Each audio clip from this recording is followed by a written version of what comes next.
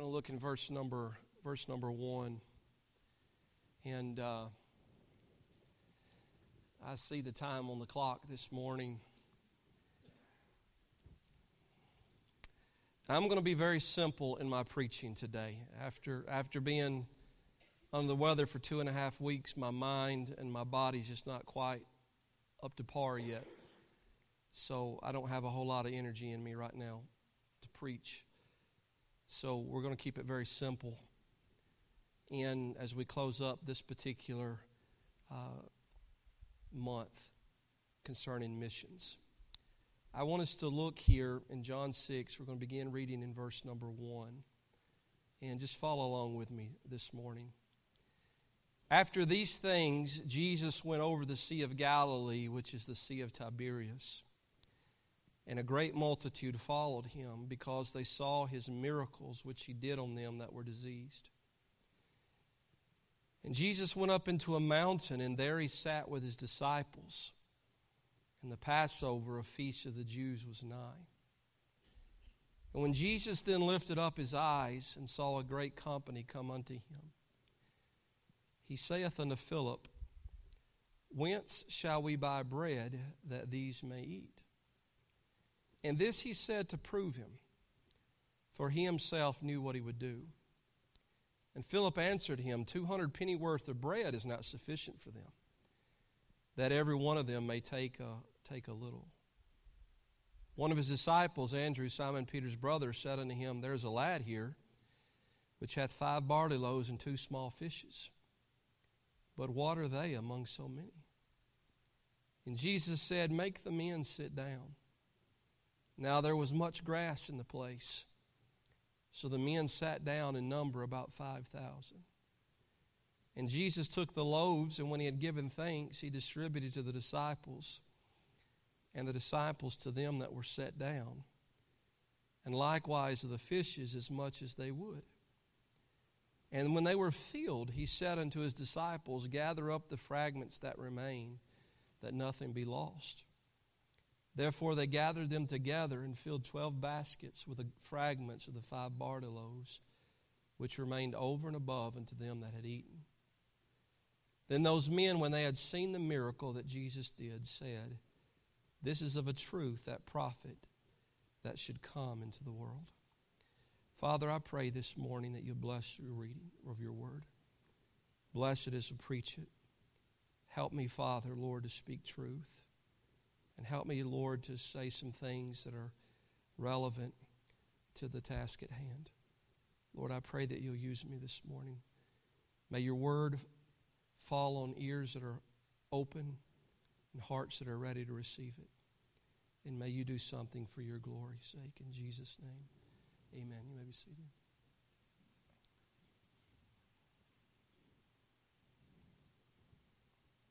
Peyton Mail, would you come up here, please? Just come and sit on the front row, okay? Bring your Bible with you.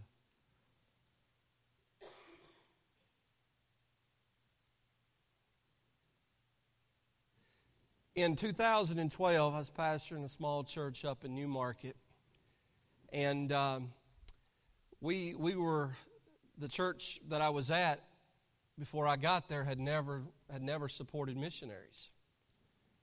And we started supporting them. I started having them come in, and we started picking them up for support.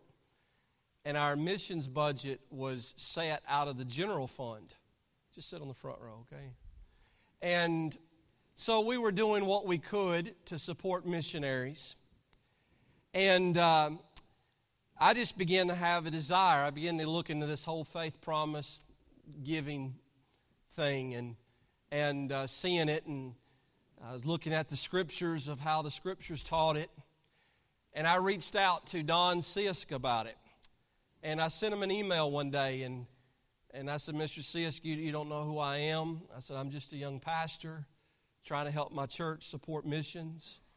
And I said, I really want us to start doing it through Faith Promise.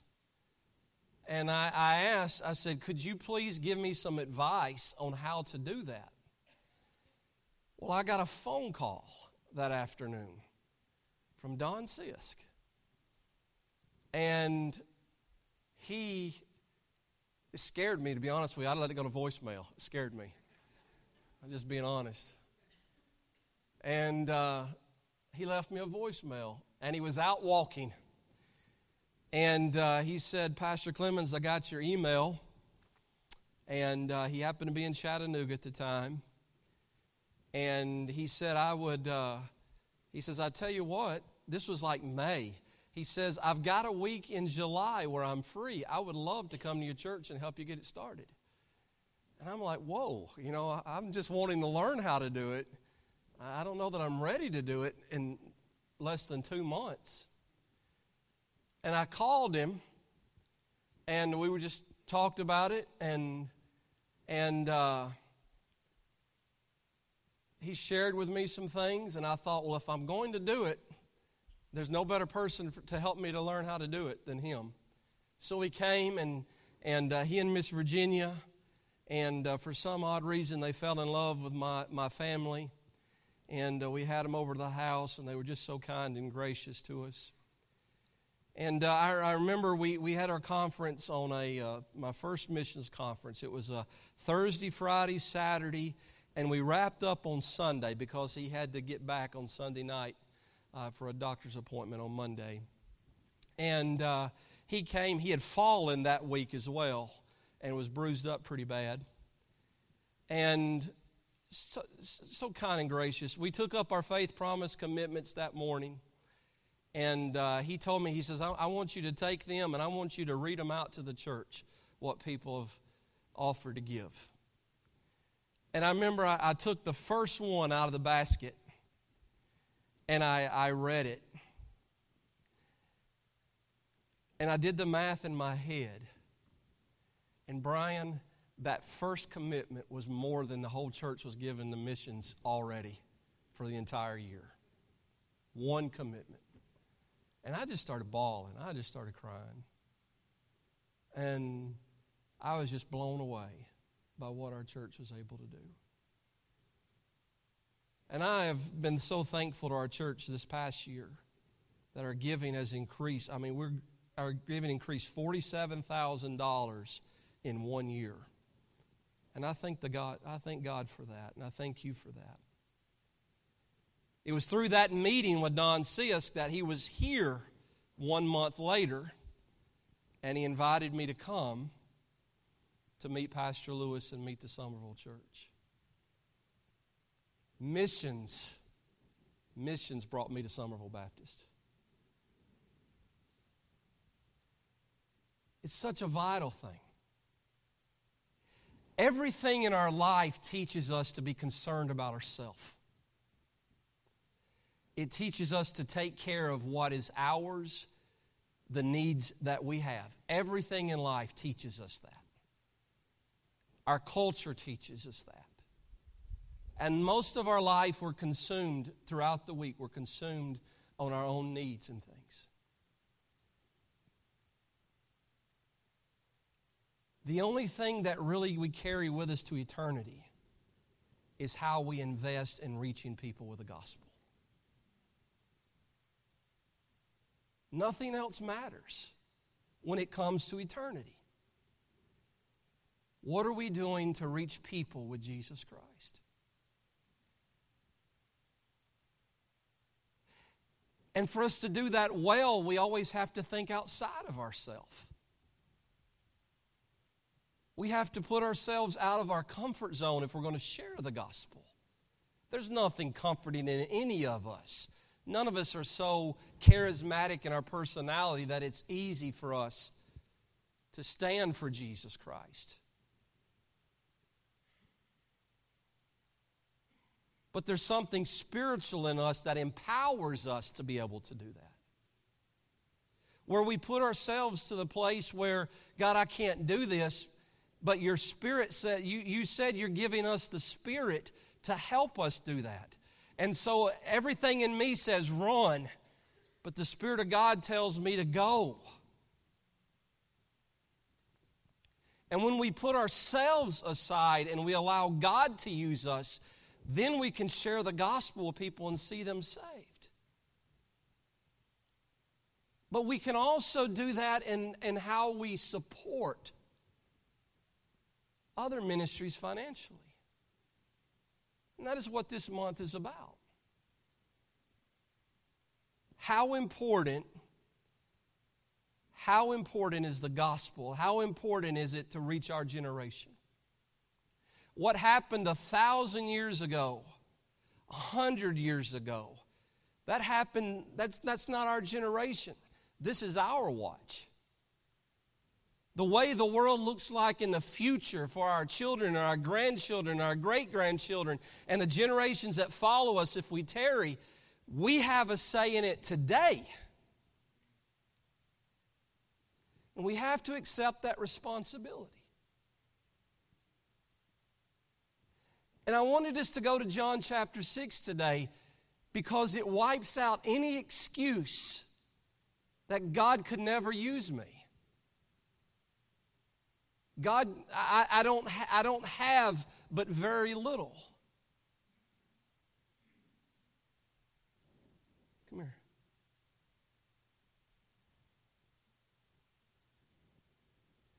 But what if I told you that this little boy who doesn't have a job, do you have a job? Do you buy groceries? Do you cook?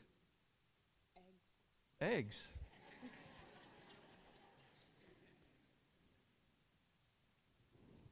What if I told you this little boy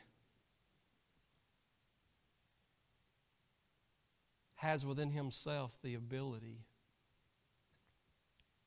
to be used of God to feed 15,000 to 20,000 people? Because that's what we find in John chapter 6.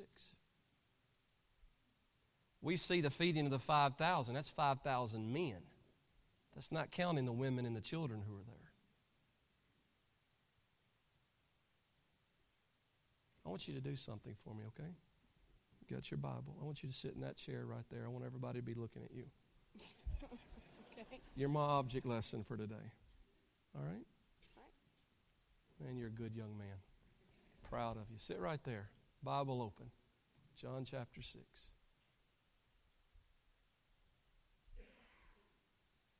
Now I'm going to tell you something. Jesus, in the beginning of this chapter, Jesus and his disciples are looking to get away for a little while.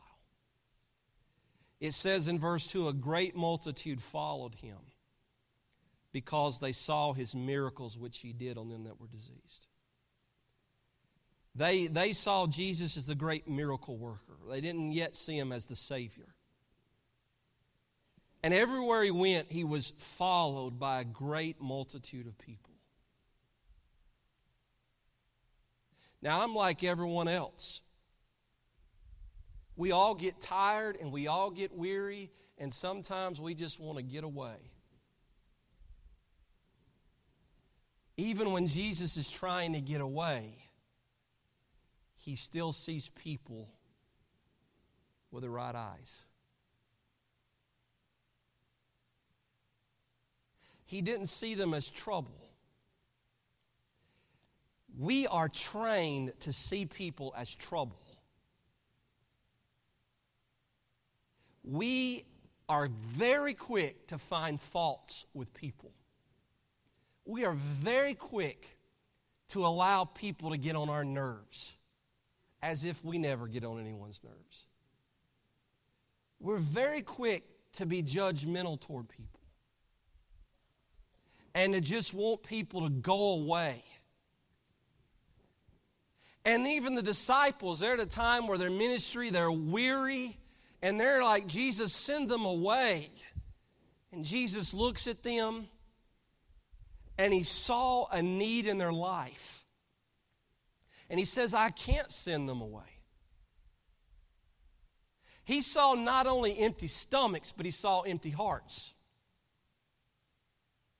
He couldn't send them away because they hadn't ate anything in a while, and he just couldn't push them off and say, okay, you go fend for yourself, take care of yourself. He had to meet a need. He saw a need, and he just could not let it go. He could not ignore it. We like to ignore it. We like to pretend it's not there. We like to go to bed at night thinking the world is okay, and it's not okay. We like to pretend that if we can just stay in our own little box, in our own little sheltered life, that everything is all right. There are people committing suicide. There are people that are turning to all kinds of different things, trying to fill a void in their life because no one has given them Jesus. And we have Jesus. But as long as we're not there, it doesn't affect us. The disciples are like, go, send them away. Jesus says, I can't send them away. And then he asked them a question. He spoke to Philip, and he says, Philip, he says, well, how can we buy bread that these may eat? And Philip, he said this in verse 6. This he said to prove him, for he himself knew what he would do. And Philip answered him, 200 penny worth of bread is not sufficient for them, that every one of them may take a little. Philip was looking at his budget. His budget said, I can't do it. That's what it... Jesus, I'm looking over our finances. We can't possibly take care of this many people. But the verse said before it, Jesus already knew what he was going to do. Can I share this with you? Before the young lad ever showed up, Jesus knew where he was. Jesus knew that young lad had everything that he needed. Philip says, Jesus is not in the budget. We don't have the finances for it. We can't do it. Well, one of his disciples, Andrew, Simon Peter's brother, saith unto him, well, I found a boy, I found a lad here. He has 5 barley loaves and 2 small fishes. Guess what? You don't even have to cook it. 5 loaves of bread and some, what is that? What's those frozen fish fillets? Not fish sticks, those are worse. I can't remember what that guy is. It's that guy in that raincoat, that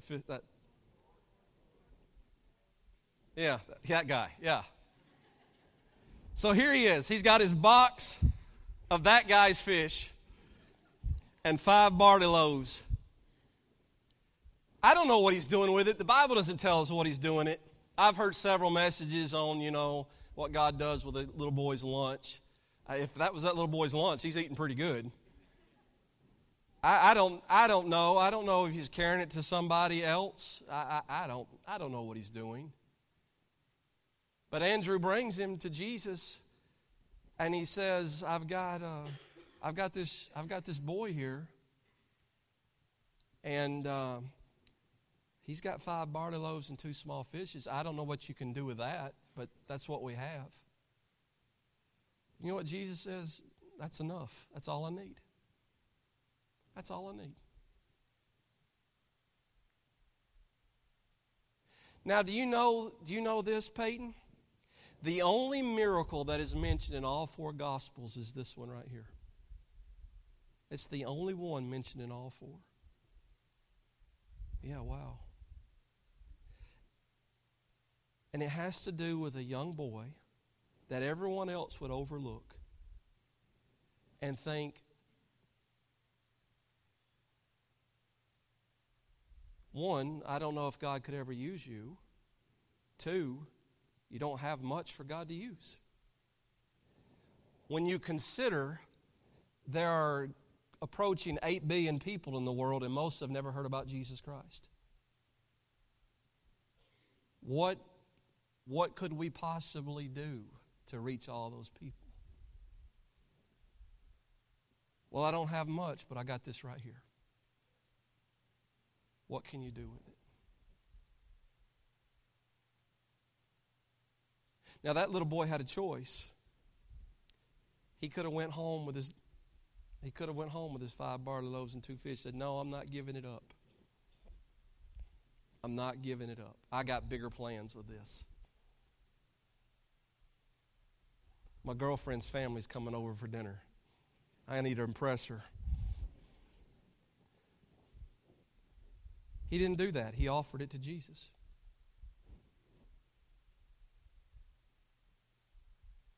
Sometimes, not sometimes, a lot of times, children teach us more than we ever know as adults. Sure. You want to take care of those people, Jesus? It's not much, but here, use it. Read with me. Jesus said, "Make the men sit down." The men sat down in number about 5,000. And Jesus took the loaves in verse 11, and when he had given thanks, he distributed to the disciples, and the disciples to them that were set down. And likewise the fishes, as much as they would.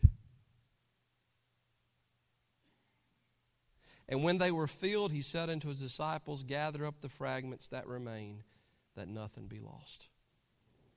Jesus took it, he gave thanks, he broke it, he gave it to them. And the disciples took his little lunch and he just went out. I don't know how God did it. That's why it's a miracle. And they had more than they ever thought they had. You know, you read about the woman who had no more living. She was ready to die. And God sent Elijah there to fill her cruse full of oil. I think of Moses, when Moses in Exodus, when God was sending him to the people of Israel, and he's saying, "Who am I?" And he's offering all these excuses. God says, "What's that in your hand?" And it's his rod. And he takes that rod and God does a miracle with it.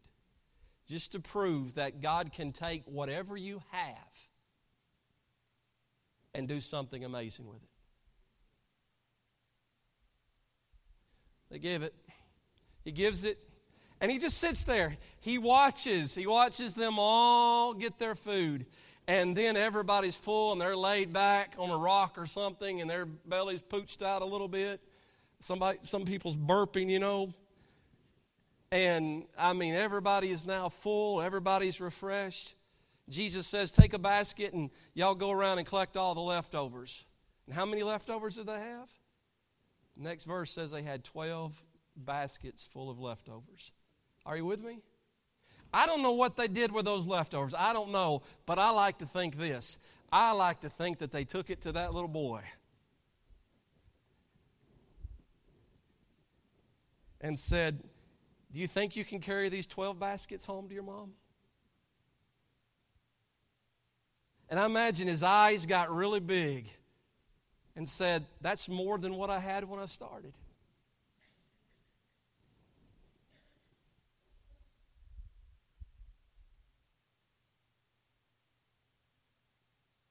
Don't ever let somebody tell you God can't use you.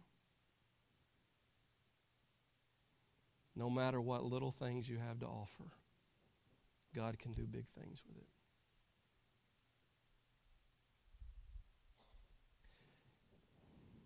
And I'm going to close with this. Just when I'd started that missions program in our church, we were in a difficult place financially. And our funds wasn't all there. And I was doing everything I could to pastor the church. I was giving up more work to spend more time pastoring the church. And we just had the twins. So we got 3 kids in diapers now, 4 little boys. And that was our most difficult Christmas. And there was a missionary family that we had supported who had just lost a daughter. She was, I don't know if she was quite a teenager, but they found her one day and she had passed away. And I remember Peyton, the Lord was just burdening my heart to send something to that missionary, just to be an encouragement to him. And I remember arguing with the Lord. I said, "Lord, I don't have anything for my own kids. I said, it's Christmas time. I said, I just can't do that. It's not in the budget, Lord. It's just not in the budget. I just can't do it. And the Lord stayed on me and on me and on me. Christy and the kids were gone somewhere. It was just me at the house, and the Lord just stayed on me. And finally, I just gave in. And I said, yes, Lord, I'll do it. It was just $50, Peyton. It was only $50. But $50 at Christmas time is a lot of money. It was just $50. And I wrote a check and put it in an envelope and stamped. And right after I did that, you know what happened? I got a phone call. And it was from my next door neighbor. And my next door neighbor called, Pastor Ricky, just wanted to see if you were home. I said, yes, ma'am, I'm here. She says, well, Paul's going to come over and see you. Paul came next door. They lived in this big 10,000 square foot house. I always like to tell people, y'all know where the 10,000 square foot house is? They say, yeah, is that your house? I said, no, we're the little house right beside it. Little 1,400 foot house. No. Yeah. And Mr. Paul came to the door. He rang the doorbell, and I went to the door. And he says, I won't keep you, Pastor. Just wanted to be a blessing to you. His wife grew up in a concrete block house in the cotton field that was behind our house. She grew up in a concrete house. Their family took care of the land. There were sharecroppers there. Somehow she'd worked her way through college, did really good in business, and she bought that house. They built that house on that hill. And God had been really good to them. And he came by and he said, Pastor, I don't want to keep you. God's been really good to us this year, and we just wanted to be a blessing to you. And he gave me that card, and I opened it up, and it was a $400 check.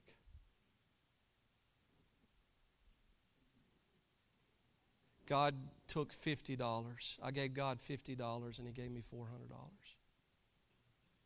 God taught me a big lesson there. He can take your little and do something big with it. And when you walk out of there, I can't promise you this, BJ. I can't promise you that you're going to get that big of a return, that it's going to come back to you financially. But I am telling you this, if we lay up treasures in heaven, there will our heart be also. And I'm looking for something laid up when I get there that is far greater than what I'm leaving behind here. Amen?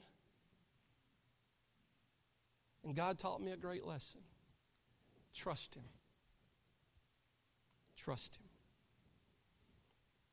And God can do extraordinary things with it. Peyton, come here. God can use you to do great things.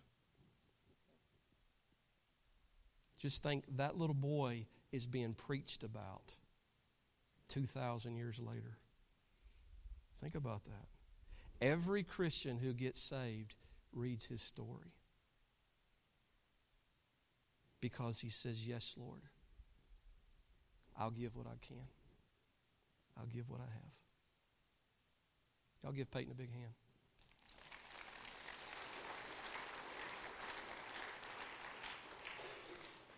Let's stand to our feet, please. Let's bow our heads.